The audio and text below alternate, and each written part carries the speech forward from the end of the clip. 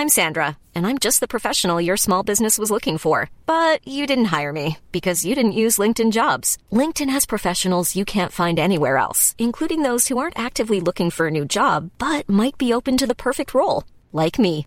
In a given month, over 70% of LinkedIn users don't visit other leading job sites. So if you're not looking on LinkedIn, you'll miss out on great candidates like Sandra. Start hiring professionals like a professional. Post your free job on linkedin.com/people today. Uncertainties tagged as net FDI nosedives. Net foreign direct investments, FDI, fell to their lowest in more than 3 years in September, data from the Banco Central ng Pilipinas, BSP, showed on Monday. All major FDI components contracted during the month, and the net result of $422 million was 42.2% lower than the year earlier $731 million. Net FDI was last lower in April 2020 when it hit $314 million. Year to date, net FDI totaled $5.9 billion, also the lowest January to September tally since 2020's $5.12 billion and 15.9% down from $7.0 billion in the comparable 2022 period. FDI declined on the back of persistent global economic uncertainties, which continue to affect investor decisions, the BSP said in a statement. In September alone, non-residents' net investments in debt instruments plunged by 47.8% to $238 million from $456 million. Net investments in equity capital also plummeted, by 43.9% to $105 million from $187 million, and reinvestments of earnings dropped 9.9% to $79 million from $87 million. Japan, the United States, and Singapore accounted for the bulk of September FDI, which was mostly channeled to the finance and insurance, 35%, construction, 29%, and manufacturing, 22%, sectors. From January to September, net equity capital placements declined by 18.5% to $945 million from $1.16 billion a year earlier.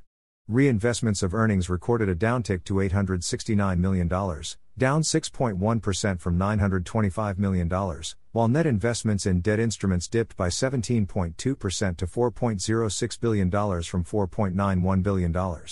Equity capital placements for the first 9 months of 2023 originated mostly from Japan, Singapore, the United States, and Germany. Half or 50% went to manufacturing, followed by real estate, 14%, financial and insurance, 12%, and others, 24%. Sought for comment, Resol Commercial Banking Corporation chief economist Michael Ricafort said the decline in net FDI could be linked to elevated global and local interest rates. These have led to increased borrowing costs, consequently dampening enthusiasm for fresh investments including FDI, he added. Risk of a U.S. economic slowdown or even risk of recession after the aggressive Fed rate hikes since 2022 also weighed on FDIs into the country, Ricafort continued. As September net FDI inflow was the lowest since April 2020, China Banking Corporation chief economist Dominique Velasquez said this indicated the continued impact of a challenging global economic environment.